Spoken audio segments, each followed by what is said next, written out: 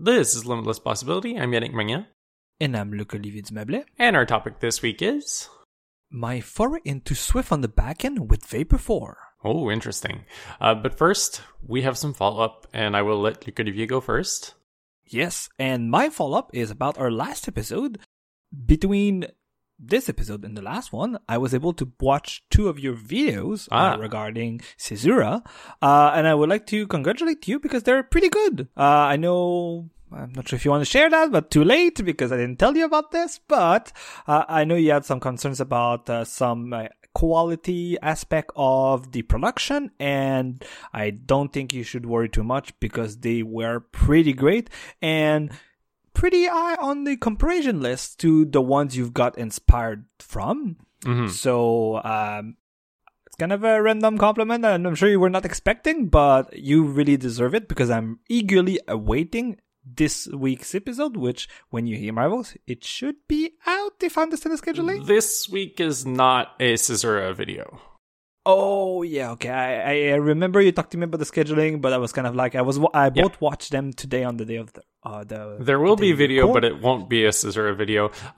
Just very quickly, I do actually want to summarize sort of what my negative points were, or my worries were leading up to the launch of the videos.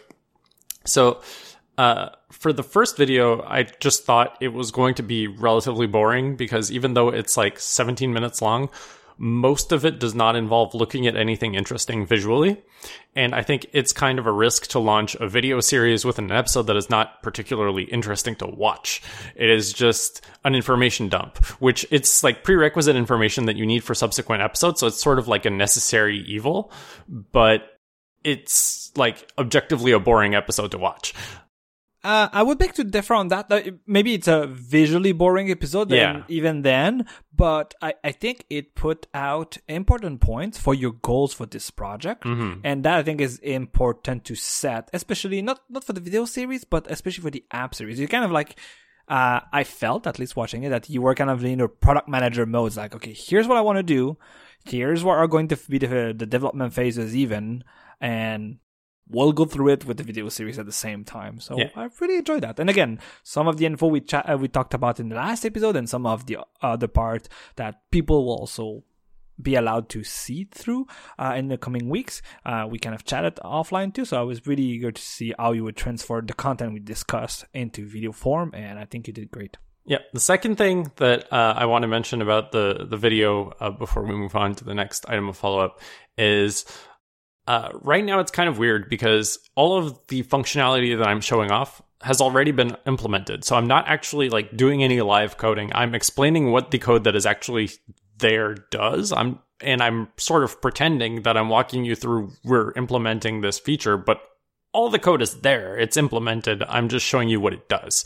And I think it might be more interesting for the viewer if it was closer to a live coding video where I say, okay, well, we're going to try this out, run it in the simulator, or I guess not on the Mac, but run debug builds of the app and look at what works and what doesn't, and then fix it with a more natural feedback loop than you would with the first 2 videos that I've released so far. So starting from episode 7... you are going to have videos that are built from footage that was recorded while I was implementing the features, which is going to be a different thing and a different style of video. And I'm looking forward to seeing how people react to that when that comes out in like, I don't know how many weeks, because that's the problem is I still have to fill up the backlog of episodes 3 to 6 that don't exist yet before I get to episode 7. But I do have like those episodes planned out. I just haven't produced them yet. And I think that recording the footage while I actually do the implementing of the functionality is actually going to save a lot of production time because I don't have to reverse engineer what I have to record from the code that's there. I can just record it and then cut out the bits that I need. Good. My other point about the video themselves is especially about tour number 2, library management. And I think it is this one where you go really deeper into the app architecture you decided. And I know this was a topic we discussed in the last episode. And without not going on into a full app architecture episode yet again. I feel that you explain a lot of your thoughts about like, let's make it work. Yeah. And then I can evolve it. And I think too, personally, after the code example you shown, that you don't need that much thing to change. I think you're like closely there with the way you use FMDB and the way you could possibly centralize that into a state manager or whatever you want to name it, and slowly but surely get rid of those NS notification center notification. So like, don't beat yourself too much. I think you're like close to something that you could easily centralize and share throughout your application. Just need a couple of tweaks there.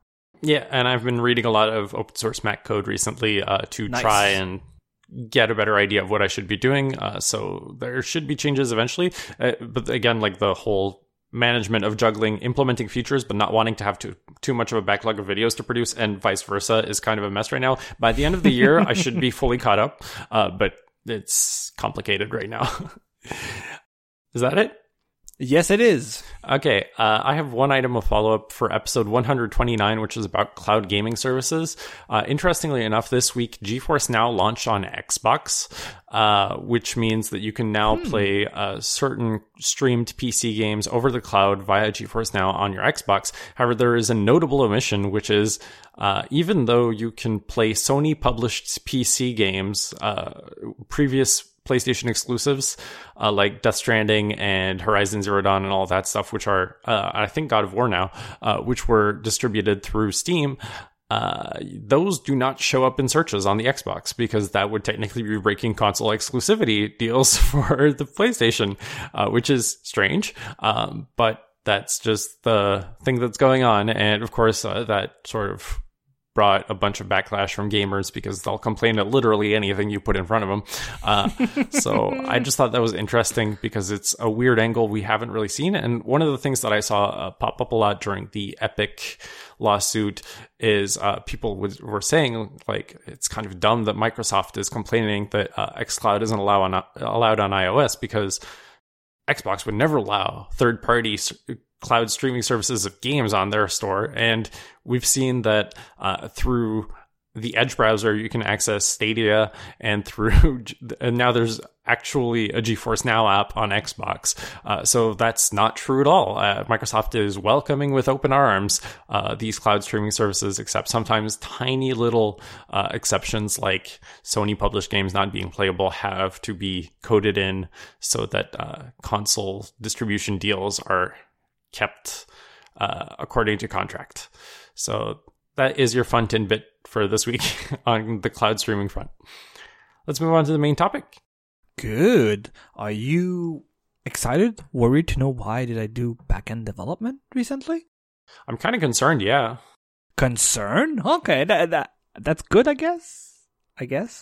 But yes, so in the recent weeks, you'll see why in just a bit, but in about the span of 5 to 7 work days, I really was a backend developer, and I had the task of migrating a project made with Vapor 3 to Vapor 4 so that we can evolve it.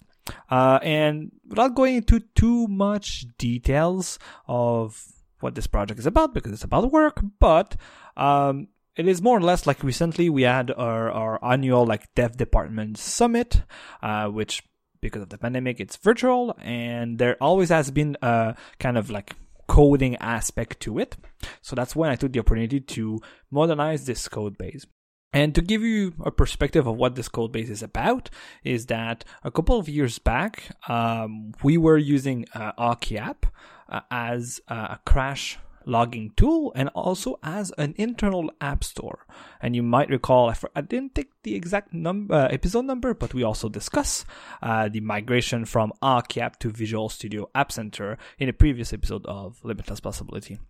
So during that migration at work, it was decided by a colleague of mine that while App Center's apps distribution was okay, was not really evolve or modernize compared to what Aukeyap were offering. It was more or less the same thing, but the UI in the web view was not really improved too much, that we could explore building our own solution. And my colleague at that point decided that he was also curious about Swift in the backend, and Vapor at that time, which was at version 3, was kind of the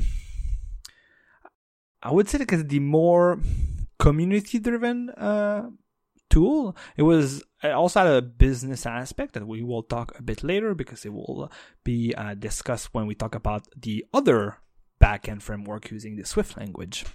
But that seems to be the one that was the most popular, let's put it this way.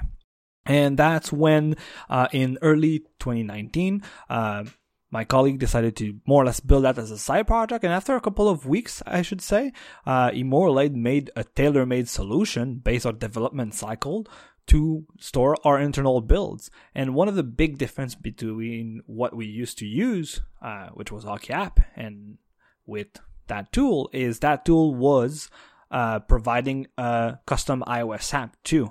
I think in the past, HockeyApp used to have an iOS app, and then it disappeared. Or I think maybe iOS broke it, and then they really never updated it. And even with Visual Studio App Center, they never really brought that back. And for obvious reasons, those tools are cross-platform, so I'm surprised I have to have an iOS app, an Android app, and I guess if you have a website that can do the installation for you, why not do that? But one of the main things that this app offers is you see all your list of a list view of all the builds. So as you might imagine, this service, what it does is it receives event from our CI pipeline, which will give it IPA files that are stored in an S3 bucket, and this CI, the event that is triggered from CI is for sure deployed by Fastlane. So we also built the third component from this custom-made solution, which is a Fastlane plugin to do the upload for us to our service. And then those builds gets registered. They show up in the iOS app. They also get notified on Slack, and we have a live stream of builds that you can get notified and download locally on your iPad to test features, and have our QA team and our dev team play with different types of builds and also different versions of our application internally. So following that work that was done in early 2019, we kind of deployed it. Everybody's been happy. From the users, we've received couple of user requests, or feature requests, I should say.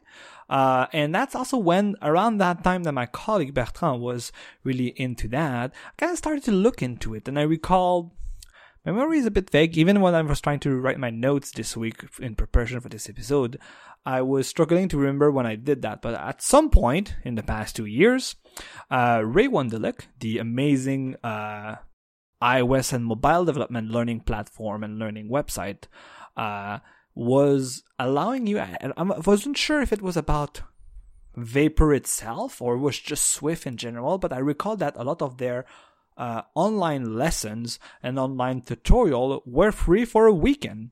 So it was then that I started to look into Vapor 3 for a whole weekend, and I felt pretty confident about it, but then I tried to use the feature requests from our QA and other devs and try to bring new functionality to this program, to this service, I should say.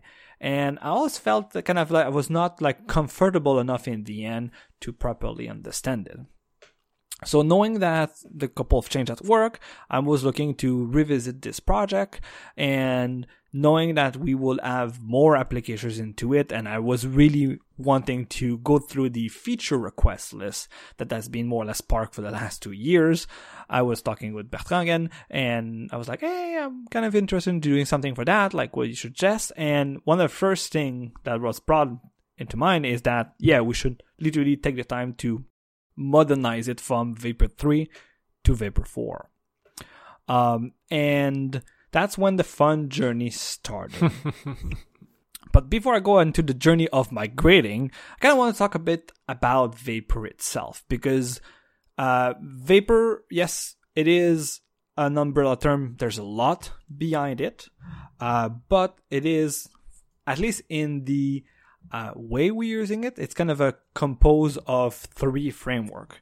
First one is literally Vapor itself, which is a server-side Swift HTTP web framework. And I'm literally reading from the GitHub description. So that's usually where it would manage your routing, your server things, and then you could do your HTTP calls. So one thing that it allows you to do quite easily is, especially for an API-based application like I was building or working with, is you define your route. So let's say you have API/v1/builds, and this API should be a get HTTP endpoint where you get a JSON payload describing all the builds in the system. So it easily allows you to build those endpoints and work with the data in such a way that makes Swift real great. A lot of it, whether it is to encode or decode query parameters, the payload you want to return, the HTTP responses, and things alike, are based on the powerful feature that is encodable and decodable protocol from the Swift Foundation library. So whether you want, in most cases, want it to be encoded in JSON and decoded into JSON, it does that for you. But it does mean that when you build your routes, you don't work with raw JSON, or even if we talk about the Objective-C land of things, you work with like dictionaries of values. You really work with real object that the frameworks allows you to convert quite easily by more or less making a call. It's like, hey, I want to get my data, and then assume that it is following this format. And if there's like encoding issues, it returns error to API users and such like. So taking Vapor as the base framework, we can layer two things. And I think the first one we'll talk about is Leaf, because again, Yannick, you might have experience with other things, other similar tools like Leaf, but more or less Leaf is a templating language for Vapor. I didn't know that was a thing, but that's cool. Okay, yeah, no, but I was about to say, like, there are multiple templating language for web application. I even forgot which one we're using for our website for Limipo. I don't even remember myself. I know we use Markdown, but I forgot the other one that we use. But oh well, we use one. But more or less, this allows you to do templating for a lot of shit.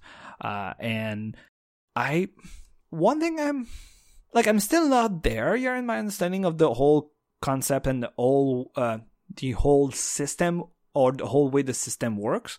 But again, I'm a bit surprised that they have created one. For sure, again, their twist to it is it works deeply with the powerfulness or the expressiveness of Swift. But thinking about it in preparation for this episode, I was like, could you have done that with on top of another current templating language? Like, do you really need to create a new one that just for the sake of working with Swift? Hit or miss. But again, Leaf works totally fine. We also use it for that. So a couple of examples where you could use it. For example, part of our registering process, we need to send an email. The HTML from the email is a Leaf template, depending on who's authenticated or not, or trying to create yourself from your request. We can pass in the data in it and things alike. One of the issues that a lot of these templating languages run into is that they can't really cross over too well from due to language barriers, because they often embed the programming language that they are based on within themselves, right? So like, if you go back to the old days of PHP, where basically PHP was a templating language to many people, because you were just putting your scripts in line in the page, which people luckily grew out of that to a certain degree. Like, you can't take the PHP templating language and dump it into, let's say, Ruby without re-implementing PHP, and you generally don't want to do that. And there's a reason that a lot of these languages are high-level languages that can evaluate strings dynamically, right? Because it's a lot easier to do templating languages like that. I think what we use on the Limipo website, I haven't checked, but I'm pretty sure, is just Mustache. And Mustache is very, very simple as a templating language, because it basically just lets you loop data structures and display information, and you can't just dump random code in there. You have to bake an object that you pass to the mustache thing, and it just presents the information. And because of that, it's very, very fast and very simple and cross-platform, which is great. Now that you mention it, I'm 100% sure that we're using Mustache. That makes sense. We've talked about it so much offline, you and I, about Mustache. And even in CJEP project, I think we use it together. It started around the time that we were in college, right? So I think that one is a very flexible language. But if you look at a lot of other templating languages out there, because they embed a language within themselves, it's very hard to reuse these things. So you see a lot of things with like shared DNA or shared philosophy going from one language to the other. But not necessarily directly cross-compatible. So I think that can add some context to what you were saying about Leaf right there. Right.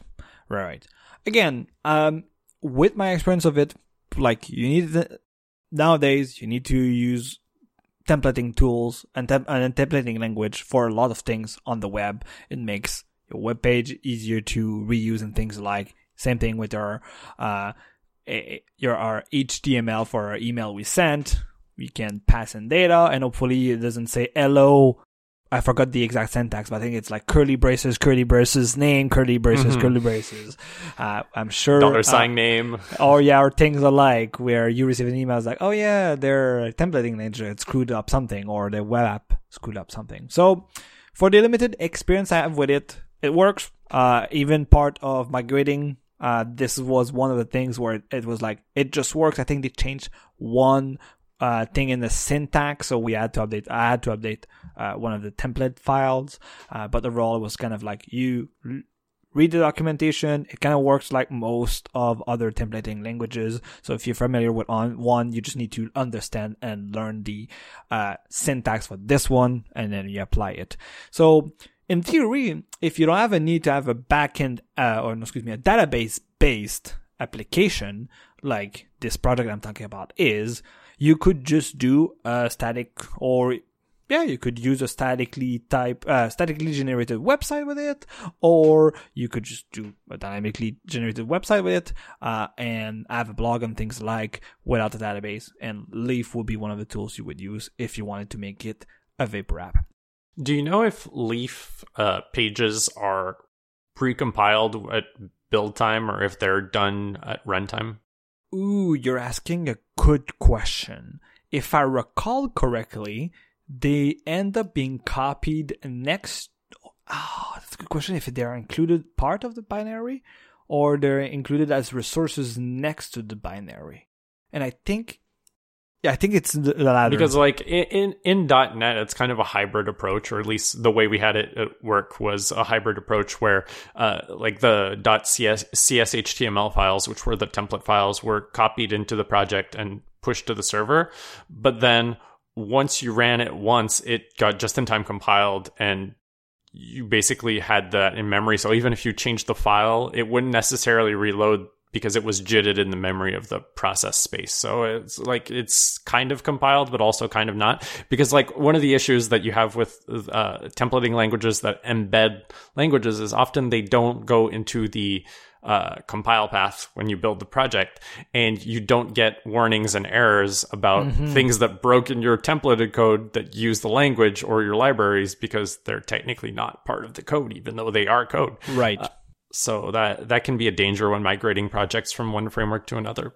Don't quote me on that, but I would assume that they're more dynamic. I don't think they get compiled, because when I ran from Xcode and I did a couple of changes, you just like run and it would change again. But I know it could be based on the way they kind of do the Xcode integration, because it's a bit strange. But yeah, so I don't really know, to be honest. Okay, so that's mainly about Leaf. And last but not least, because as I mentioned, the app we're talking about today is database-based. We need to talk to the database. And you could do that with raw SQL, which is fine. But you could run into security issues, especially if you do improper parameter injection. So you can have SQL injection based. If you're not escaping your parameters, you could turn into that. So Vapor has built an ORM, so an object Manager to do queries, model generation for also, it is really database type agnostic. So it can be for NoSQL database, it could be for SQL database, but it is really good at abstracting which database type you're talking to. And that is one thing I really enjoy with my experience with Fluent and Vapor, is that I could even write database migration and this using objects, and also in such a way that I don't really care if it's a Postgres database or MySQL database. It will just do what it makes sense of the migration. Again, it does mean that not all type of database migration can be represented by this abstraction layer, but I think the bare bones things can be. And you always have access with your different database drivers to the real database type as an object, and then those can expose more properties or more more properties or more tools and functionalities that, let's say, a Postgres database can do versus a MySQL database. And just for the curious minds, this project was using Postgres. So taking those three frameworks, which, as you might expect, have a lot of dependencies, Vapor, as being Swift, is really heavily dependent in Swift Package Manager. This is really my first experience with a Swift NAP-based or a Swift Package Manager-based application, meaning that you don't have Xcode projects, you don't have or even a workspace, and especially with Swift 5, you can just tell Xcode to open this directory. It sees the package.swift manifest, and it is able to more or less give you a project without having to generate Xcode proj. This is one of the improvement of Vapor 4 and moving to Swift 5.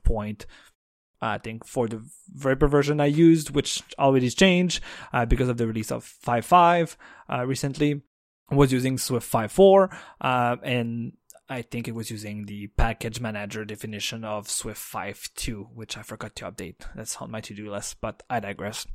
So it does mean that, for example, you don't have to ask the Vapor CLI to generate a local Xcode project, no more for you. You can really take advantage of those new Swift Package Manager functionalities. And it was pretty neat.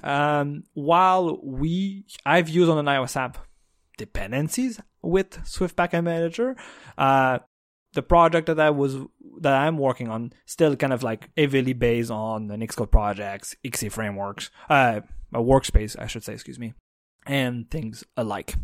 So it does mean that by doing it this way and not having to create an Xcode project, you kind of are closer to what you should do, because in theory with Vapor 3, the idea was that you always use the Swift command line to compile your application and things alike. And all of the things you do in Xcode while adding another exception on top of that.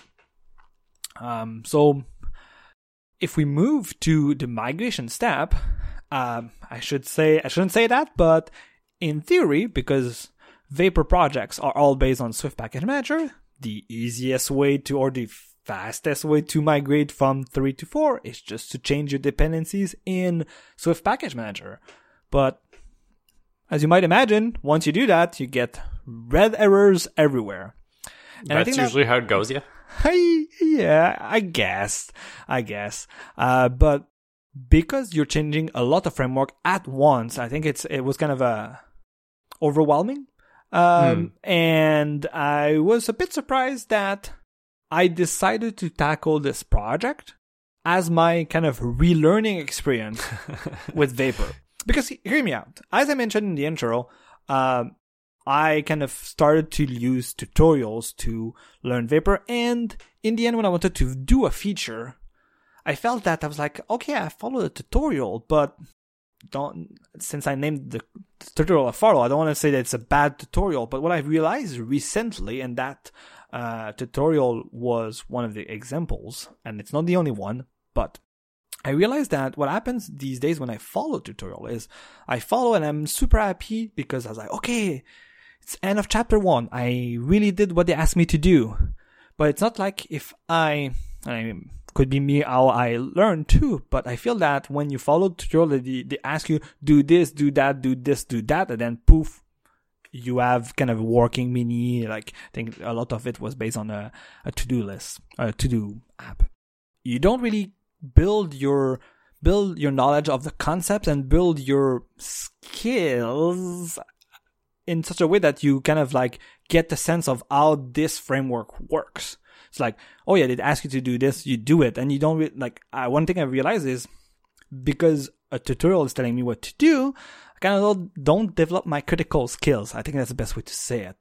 Yeah, there's a video series from Game Maker's Toolkit that started quite recently called Developing, where Mark Brown, who runs the Game Maker's Toolkit YouTube channel, is making his first video game because he spent like 3 years or whatever working on the channel making videos about game design, but like the funny thing behind it all is he's never technically been a game designer. He's just been studying game design.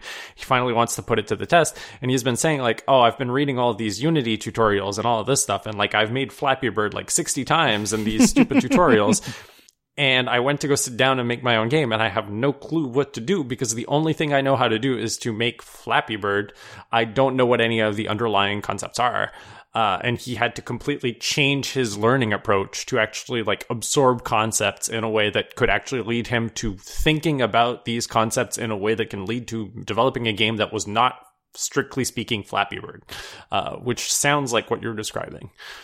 No, I think you're correct because while this, I don't want to call it a technique, but what happened in this experience made me realize is I had a base, and I know I had a project which was move this project from 3 to 4, but the main reason I was really motivated, because again, like I said, you change the SPM dependencies and then you end up with like 200 errors. Yeah, not the most motivating thing to do. Really not. But when I started, and even when I decided to tackle this, I was like, let's take that as a learning exercise. I'm sure that the changes, and even when I was reading the upgrade guide, which was way too short, and we'll talk about the documentation after. That is also usual for web frameworks. Yeah, it's kind of a bit of a gray zone, but you'll see why in a bit. I kind of realized like, okay, here I have an opportunity to ask myself, I have an error. I need to understand why there's an error. So I kind of need to refresh my skills on the previous version. And now I need to look at the documentation, if it exists.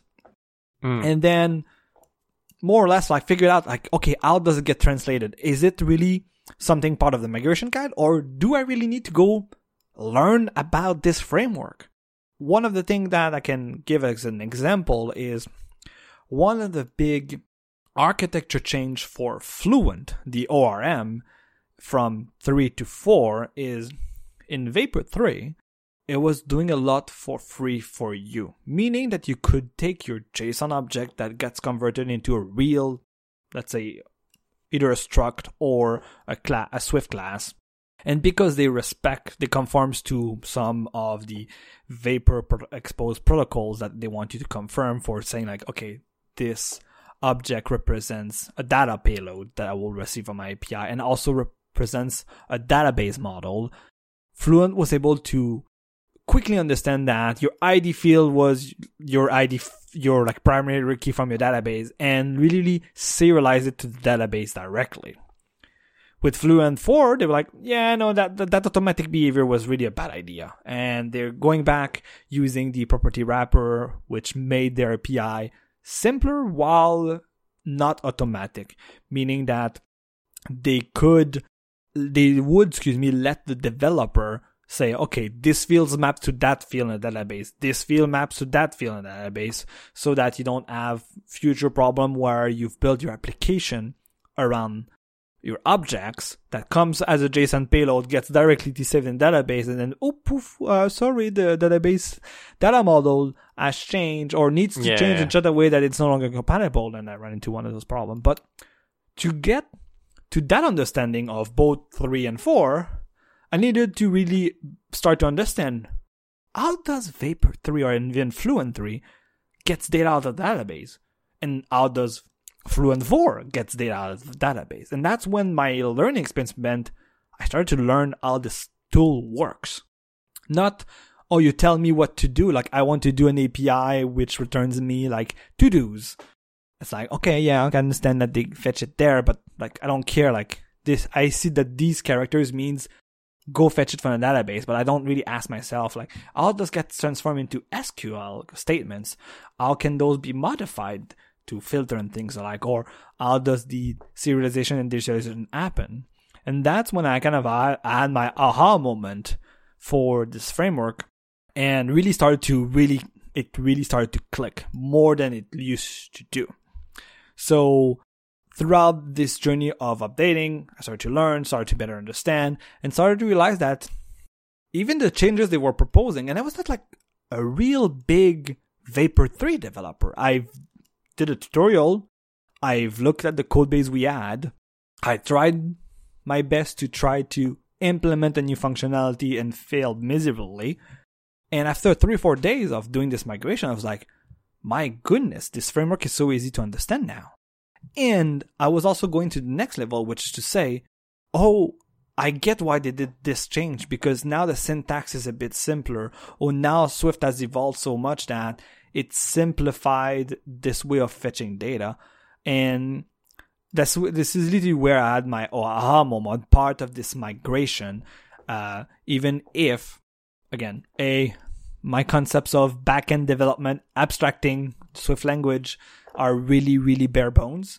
And realizing that I was starting to understand how the non-blocking I/O way with Swift and I/O that Vapor is using to do that, like with the future and the promises and all that fun stuff from more or less reactive programming. I was like, oh yeah, it started to click in such a way that I was not expecting to click in 3 or 4 days like it kind of happened before. I kind of went into this project expecting that I would hit my head on the table multiple times per hour, and that happened a bit. But overall, I went from 0 to real confident that I can do something quick by more or less rewriting this application, part of a migration or framework upgrade.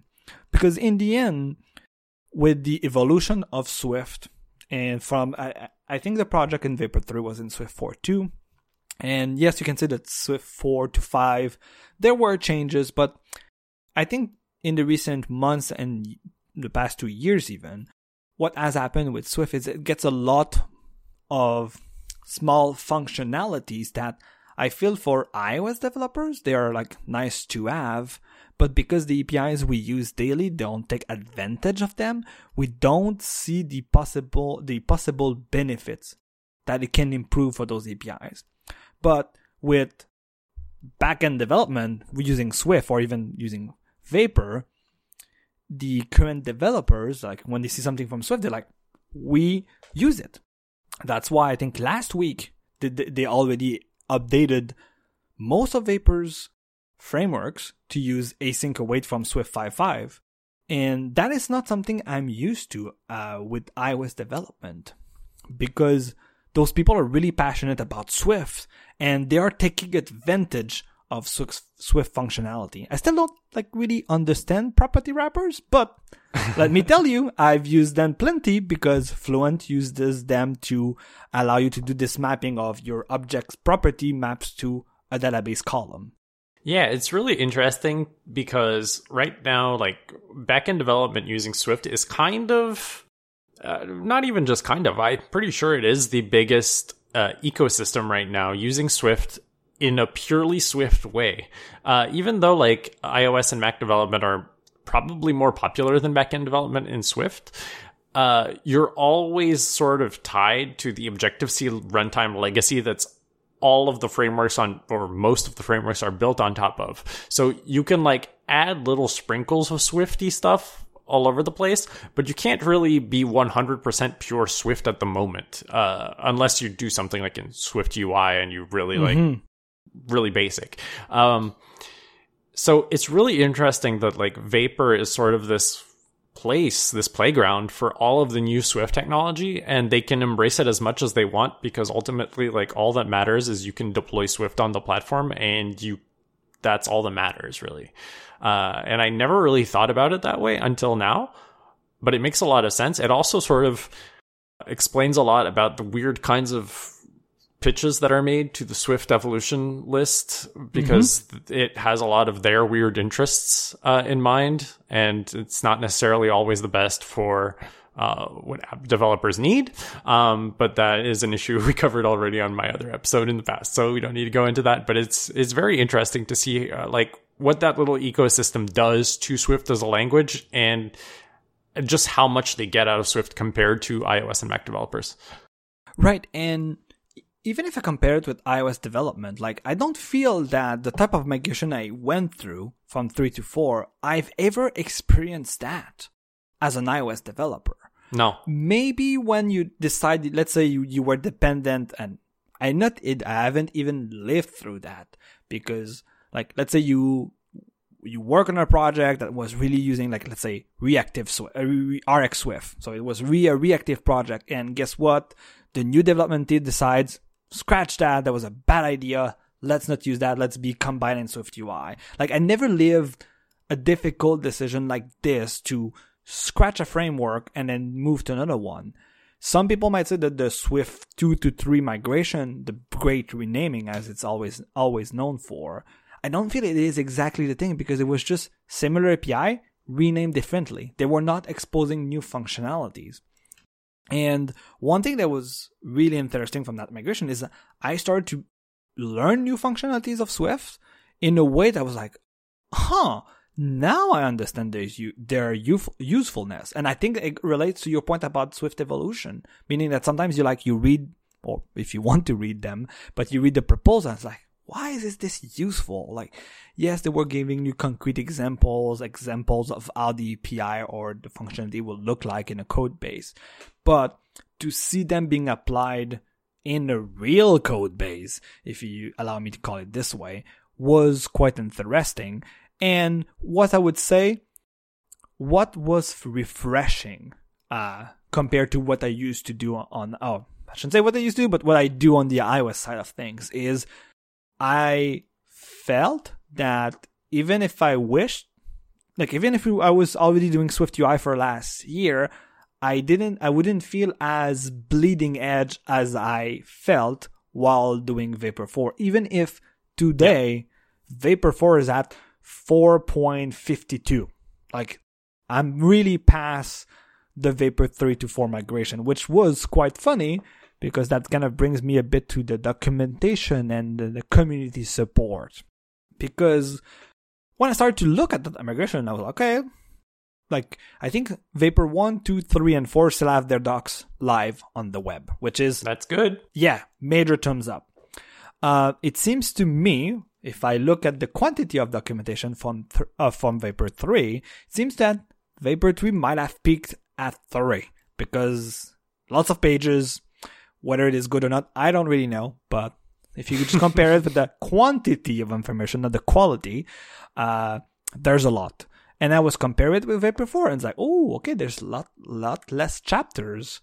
The migration, dare I say, guide, because it's a one-pager, but I think it's like 2-3 screen eye of content, is still a one-pager.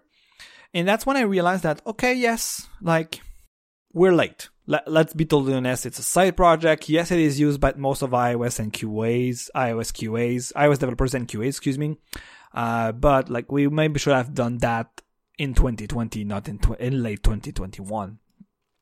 But reading the guide, and then it's like, I don't understand. Like, I see what they asked me to do. Yes, it fixed this error, but then I have 10 other errors around the same area that I have no concrete example.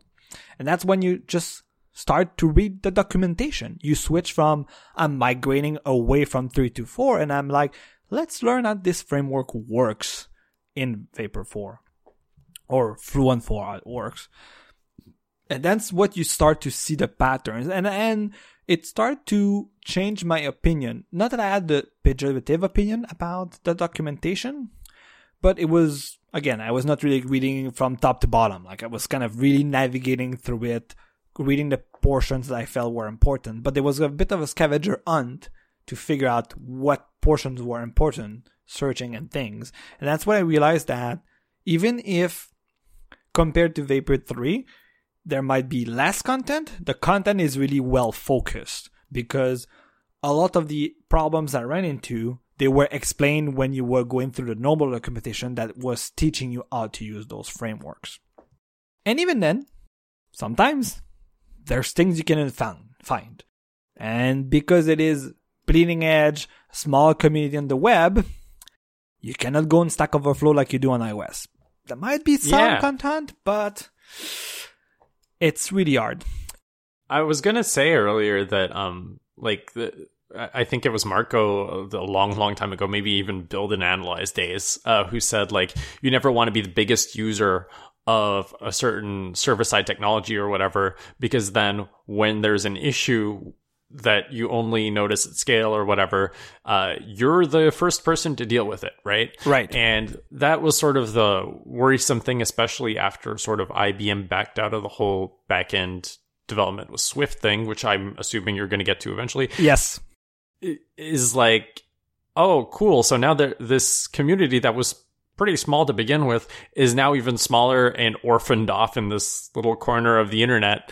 Do I really want to get on board that train and risk being like one of the big users of this thing? And I guess it's not as bad for you because it's an internal tool and therefore like you're not going to be banging on it with all your users. Right. But it's still a worry that I would have personally. Not that I'm like averse to trying weird shit.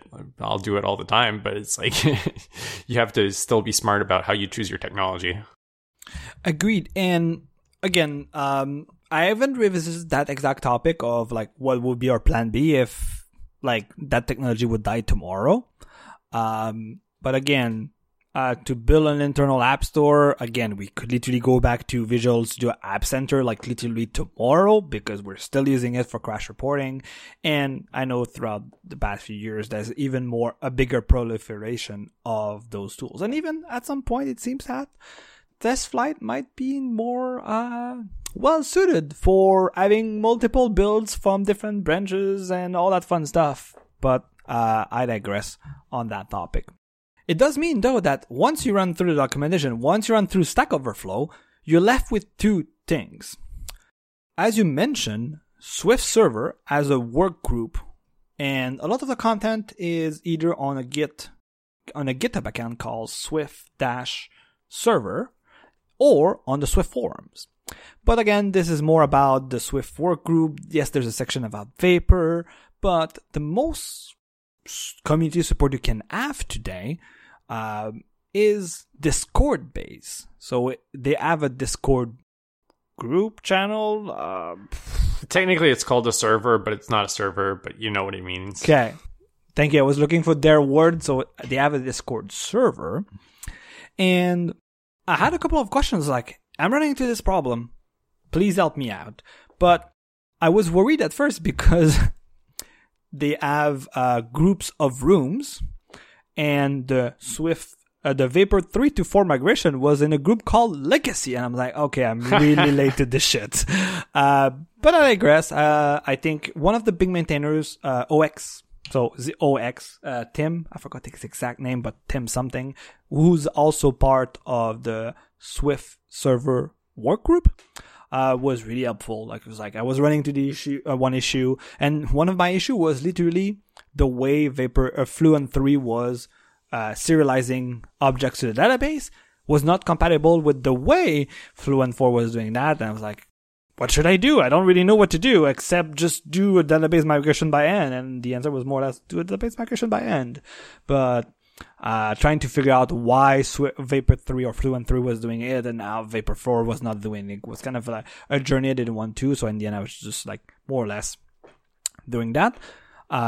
And yeah, one thing while I enjoy having support and it felt pretty responsive because to this day, I think I've installed Discord for the first time ever on any devices I ever owned. That was my first experience with Discord. You're lucky. I guess we can talk about that maybe as a post episode or something. But TLDR, it is really a bad Slack.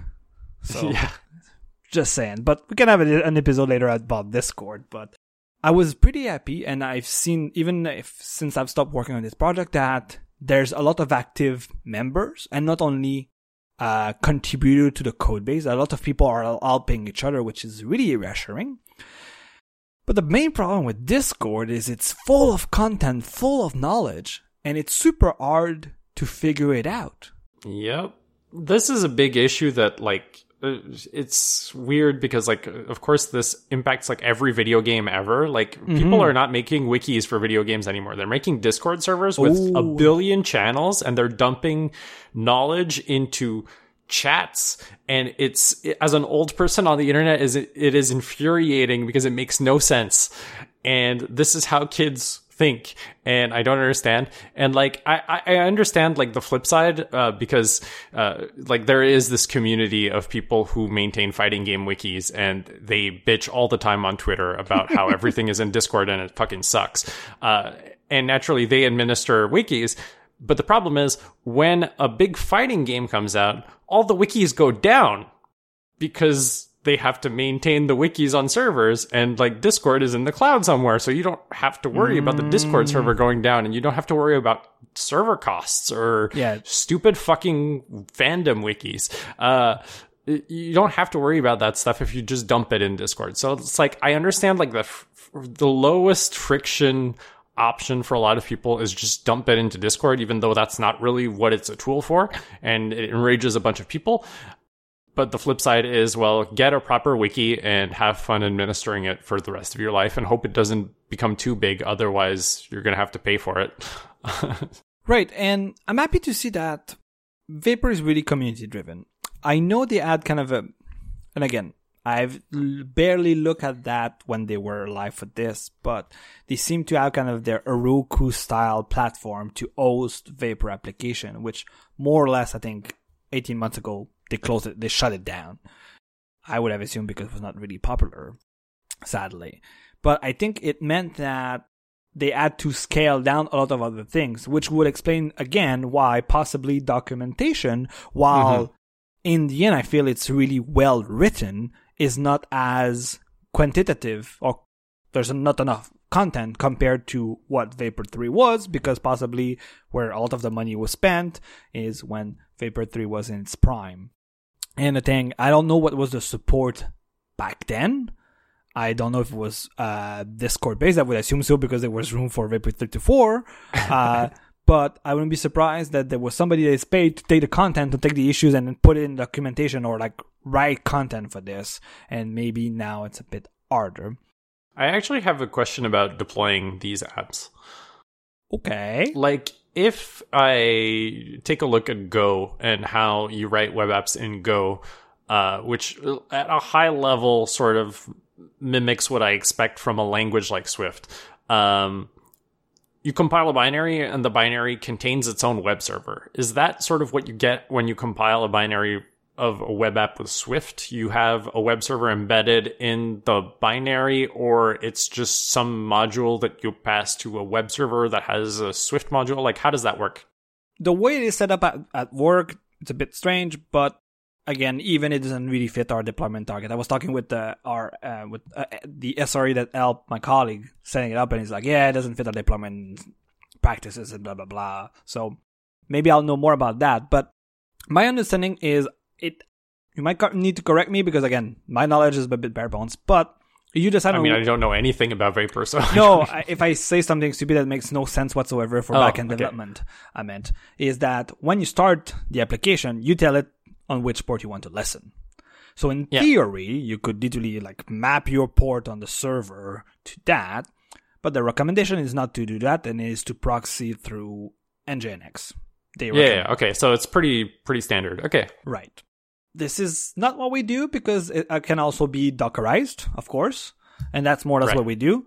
So it is Dockerized, and it can be run on GCP Kubernetes. But again, still that part I'm still trying to figure out. But they more or less recommend if you want to run it on, I guess, your barebone server, because you would install NGINX yourself.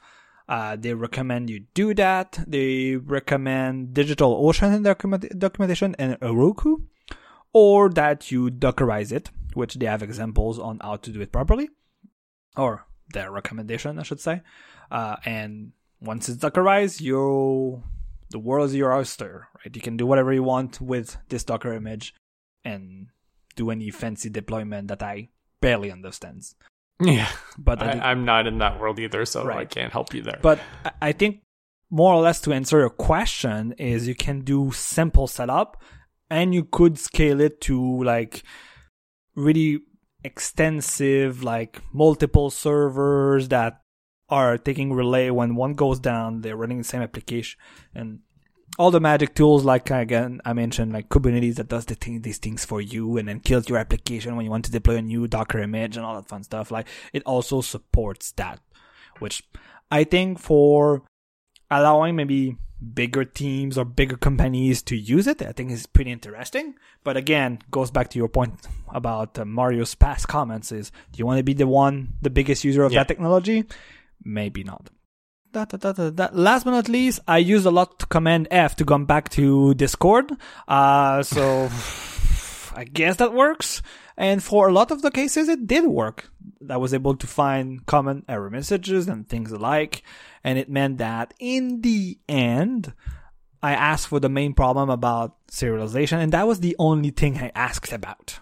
Because all the other problems, I was able, even if Discord's Command F UI and functionality sucks, I was able to find the information I needed. So you could say that I didn't suck because I found the information I needed, but I agree with you. Like, I don't want to be too much philosophical about things, but it kind of made me realize that we put a lot of knowledge, whether it was at work, whether it was friends, in chat rooms, whether they are iMessage, Slack, Discord, Facebook Messenger, Lime, name them.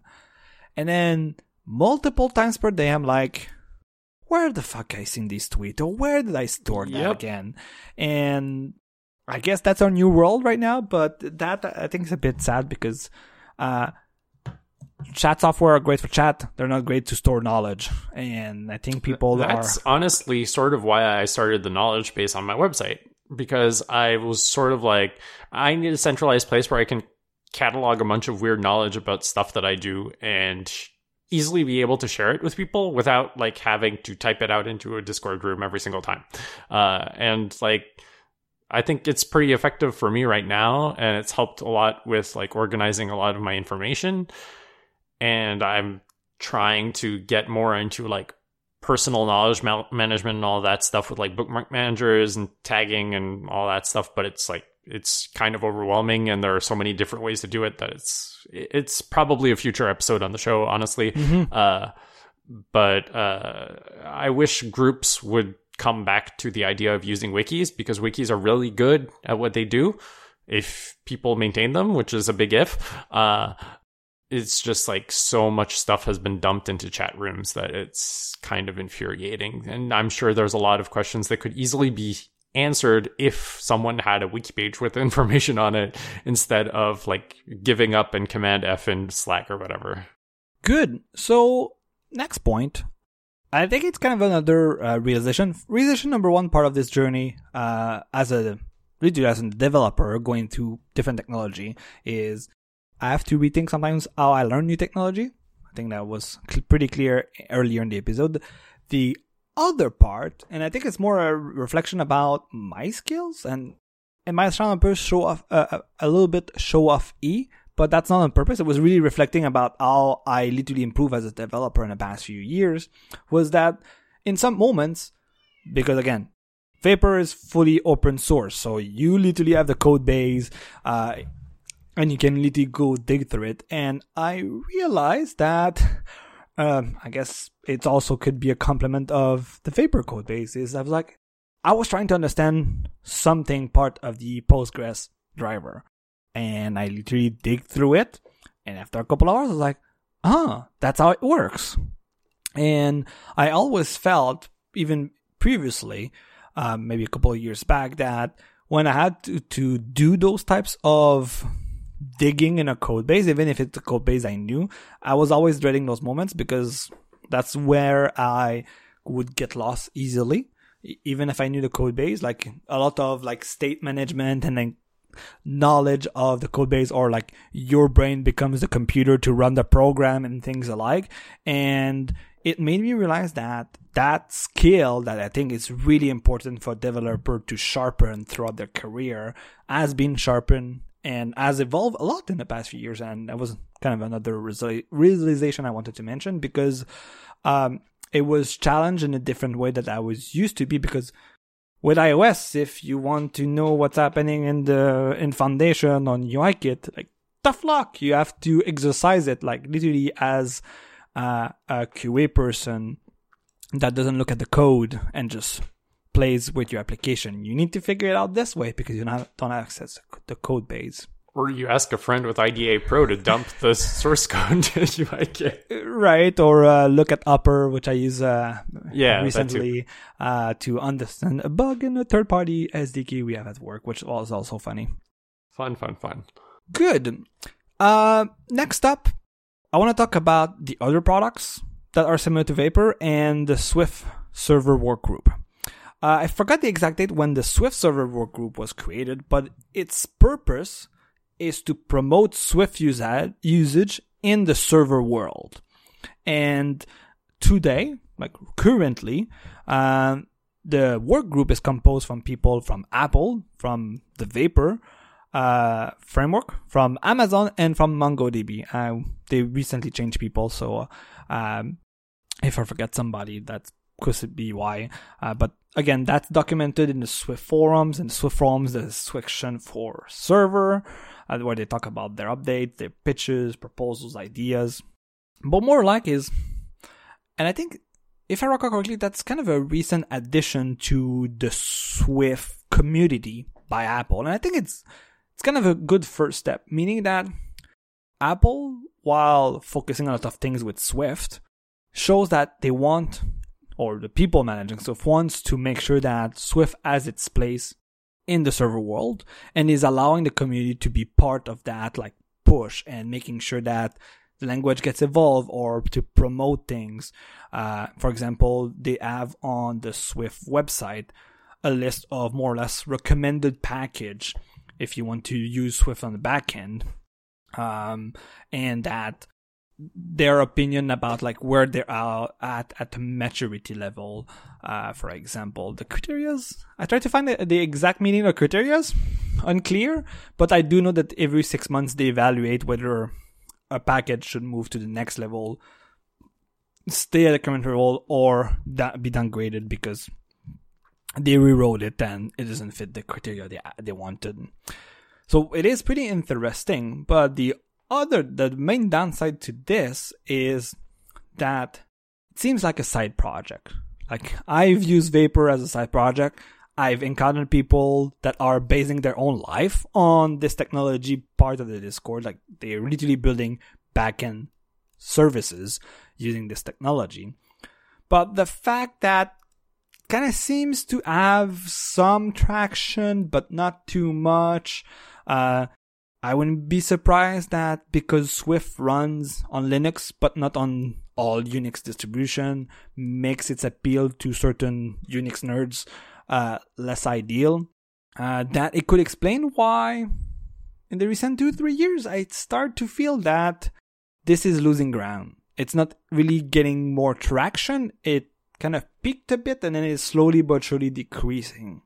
You, Yannick, mentioned Katura that was from IBM, and that by the end of September of this year, if I recall correctly, again, it is properly documented in the Swift server forum, but you can find that they've officially moved this project out of IBM and made it a community-driven project, like what Vapor is.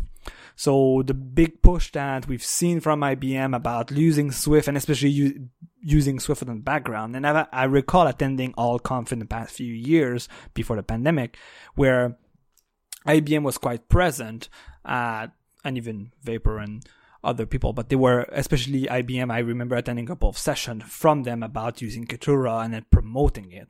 It seems that at least IBM, as a cloud platform provider, literally lost interest for Swift on a server, and it's more or less like, yeah, you can still run it on a server, but we're not putting money behind it no more. Which is, I think, is sad. I don't have personal experience with Kaltura. Again, from my research, even the past few years, like there was Kaltura, there's Swift Perfect that was kind of seems still alive. Seems to be kind of like made by a smaller company. So again, if IBM doesn't really believe in Swift on the server, do you want to trust a smaller company even to do that for you?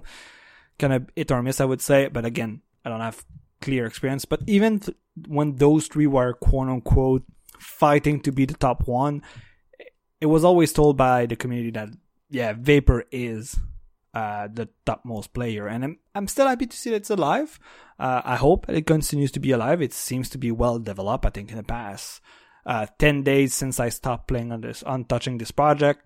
There's multiple releases. I mentioned the Async Await releases. I think today there was a couple of bug fixes released to fix a couple of big fixes, or I think today's release was about missing API that were not exposed using Async Await, but that those API were still exposed using the quote unquote old way, using futures and things like. So it's always improving, which that is reassuring.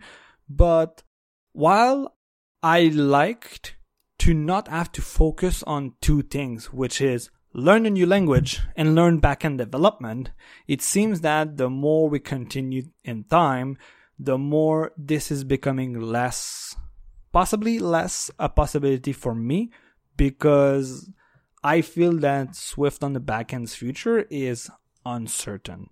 I hope that I'm wrong. I won't lie. I hope that I'm wrong, because I left this experience of modernizing this code base to Vapor 4 with an empowerment that I didn't have when I did play a bit with Vapor 3. And I don't think it's about it's about Vapor 4 itself. I think it's a mix of a lot of things that I mentioned in this episode.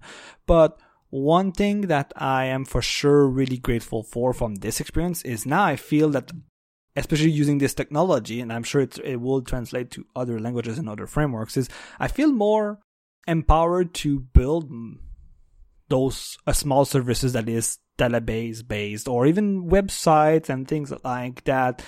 I rarely did in my programming career, or just by programming, having fun writing things. So that's that. And the other aspect is I felt it was really fun to be on the bleeding edge. But if I reflect, and I think repeating what Marco has said, I think was the downside of the double-edged sword for this is I'm unsure if today as a web developer I would really open to go to this, knowing that the support isn't hit or miss. But again, we can continue talking for the next 30 minutes about Discord and all that fun stuff. But again, this last point is really counterbalanced. Lots of bug fixes, lots of improvements, and it seems to continue to evolve with Swift, as mentioned with Swift 5.5 and Async Await. So you're on the bleeding edge. Support still seems to be around, but be 100% sure you're on the bleeding edge, and it has its downside because, as we mentioned, you don't want to be the biggest user of such technology. I mean, perfect example here is Twitter, right? Mm-hmm. Twitter was using Ruby on Rails early on. It was one of the first big websites to be using Ruby on Rails at scale. Mm-hmm. And I think they regretted it because there was a fail whale meme for a reason. It was always down all the time until they moved the timeline stuff off of Rails and into Scala. There was a huge deal about that. I believe Alex Payne was responsible for that change inside of Twitter at the time, and it was a big deal. And once they moved to Scala, things became much, much more stable. And it cued a bunch of Rails can't scale jokes and all of that stuff. Nowadays, Rails is pretty good because it's had literally 10 years to mature. Yeah. But back in the day, it was pretty rocky. And I think the biggest advantage you could get really, aside from if you have personal language familiarity with Swift, is you can technically share code between your iOS apps and your backend if you move to a technology like Vapor, and that's great. It's just, what if your app becomes a hit and then you have to scale it? Good luck finding people who are familiar with Vapor to hire on a dime, like at 5 minutes notice. You can't do things like that. It's a lot safer to go with Rails isn't even popular anymore, but to go with Node.js or whatever on the back end and have like literally too many developers on the market that you can just grab up and hire to help you scale or whatever. I'm not a hiring manager. I'm very bad at hiring developers. So interpret everything I'm saying with a grain of salt. No, but I understand your point, which made me realize that I forgot to mention one thing regarding the bleeding edge. One of the issues I ran into, which again, it's like Amazon Web Services are pretty popular, but the library we're using in Vapor 3 to talk to S3 was not a Vapor library, was a third-party library, never got updated to Vapor 4. And it meant that you cannot use it. Literally, it's not compatible. And again, in the end, there was this Soto project, SOTO, which seemed to be kind of a project that was an official AWS project that got moved into a community-driven project, because more or less this is like a Swift framework to talk to any AWS product from the Swift language, which is pretty interesting, seems to be pretty popular. But the downside of that is literally like you move version, you like try to do maintenance on your code base, and then boom, you realize that something that was popular is no longer popular or cannot be used because the maintainer is more or less gone. And that was in the middle of the week that I realized that, and I was like, oh fuck, can we really move to Vapor 4? And again, a couple of Googling, a couple of Discording, and I realized that, okay, there's a replacement. I might have to rewrite a bit of the S3 integration we were using because, of course, the framework don't work the same way. But, like, I cannot imagine you realize part of your business needs, like, okay, we need to do this and we need to stay up to date, or there's a security hole in the library. It's like, oh yeah, nobody's maintaining it anymore. So either you take care of it or you try to figure out if there's a replacement. I wrote a whole article that's actually on my knowledge base literally about this a couple months ago. I think it was called like in favor of dependency. What's the last word? Yeah. That rings a bell. I forgot the last word too, but I think or was it like dependency aversion or... Yeah, in favor of dependency aversion. Yeah. Which was literally all about like, here are all the reasons why you shouldn't have a lot of dependencies in your project and keep it to an absolute minimum. And here's all the things that can go wrong with dependencies. And like literally one of the things was like, a lot of libraries, like this was written, like I wrote it about some of the .NET stuff that I was maintaining at work. And it's like, oh, this is a library that was ever only like committed once to in GitHub. And it worked for like these 3 versions of the .NET framework that they used it at their job for, and then it stopped working after that. And it's like, well, you better not build your entire business around that library, otherwise you're kind of fucked. And you sort of have to think about, well, do I have the knowledge to maintain this library myself? Do I have someone else on the team that can maintain this library? Do I write my own library to replace it? All that kind of thinking process. And it goes all the way back to when we were doing jailbreak iOS development, right? Is like, I didn't want to use Theos, which was the popular cool kids way of making jailbreak tweaks, because I'm like, hello, if Theos breaks, I have no idea how to fix my build process.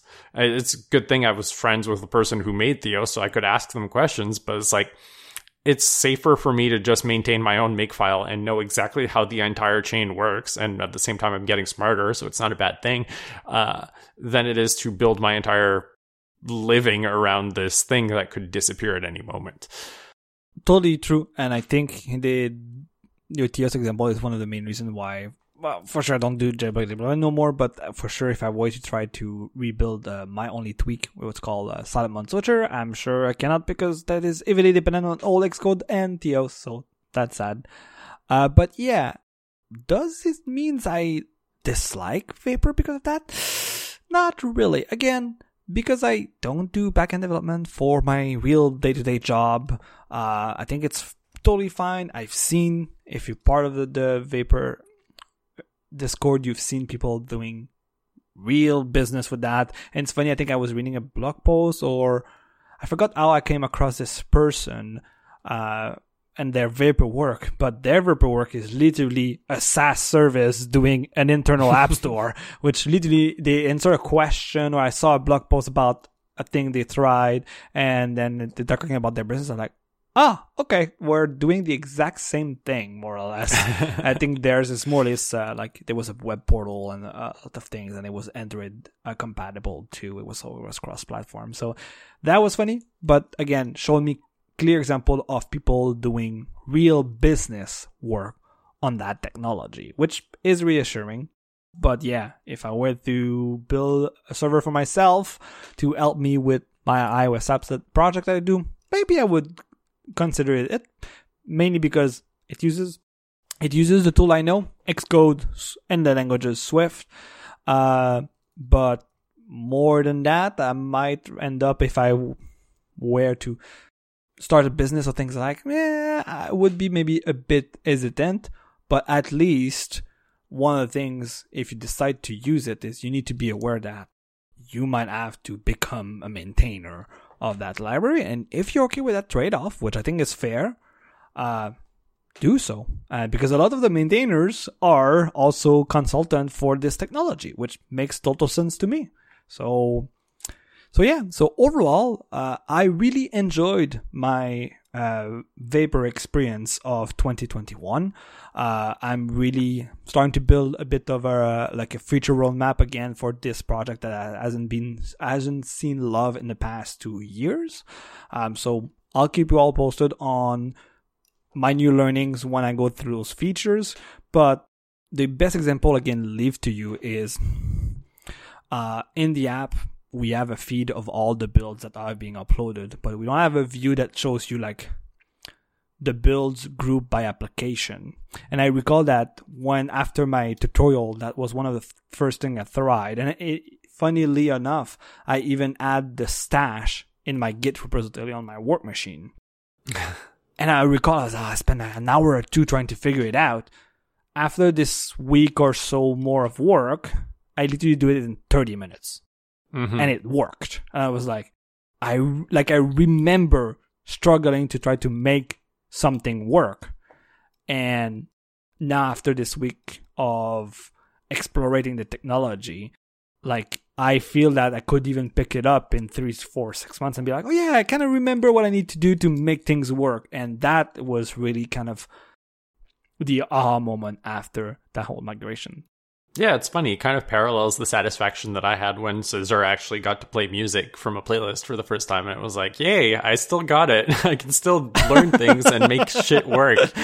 Oh, yeah. My skills haven't atrophied over like the last 5 years of using Windows at work. And it's funny because I think this is more or less the moral of this episode is literally like, yeah, I showed to myself I was able to do something a bit outside of my comfort zone. It's not like fully outside of my comfort zone, but for sure, backend development was always been something that I kind of barely understand, but that I didn't feel I was skilled enough for this. But now, after this project, I feel really empowered, and I'm sure I'll encounter roadblocks when I try to implement some of the feature.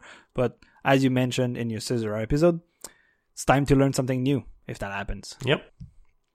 And that's it about my experience with Vapor. Cool. So if you want to find the show notes for this episode, you can go to limitlesspossibility.net/171. You can also go listen to our entire back catalog of episodes at limitlesspossibility.net. The podcast is on Twitter at limipo_podcast. That's LIMIPO_podcast. I am on Twitter individually at Sakurina, that's SAKURINA, and Duc Olivier is at Luconouche, that's LUCCONOUCHE. And we'll see you in 2 weeks. See you in 2 weeks.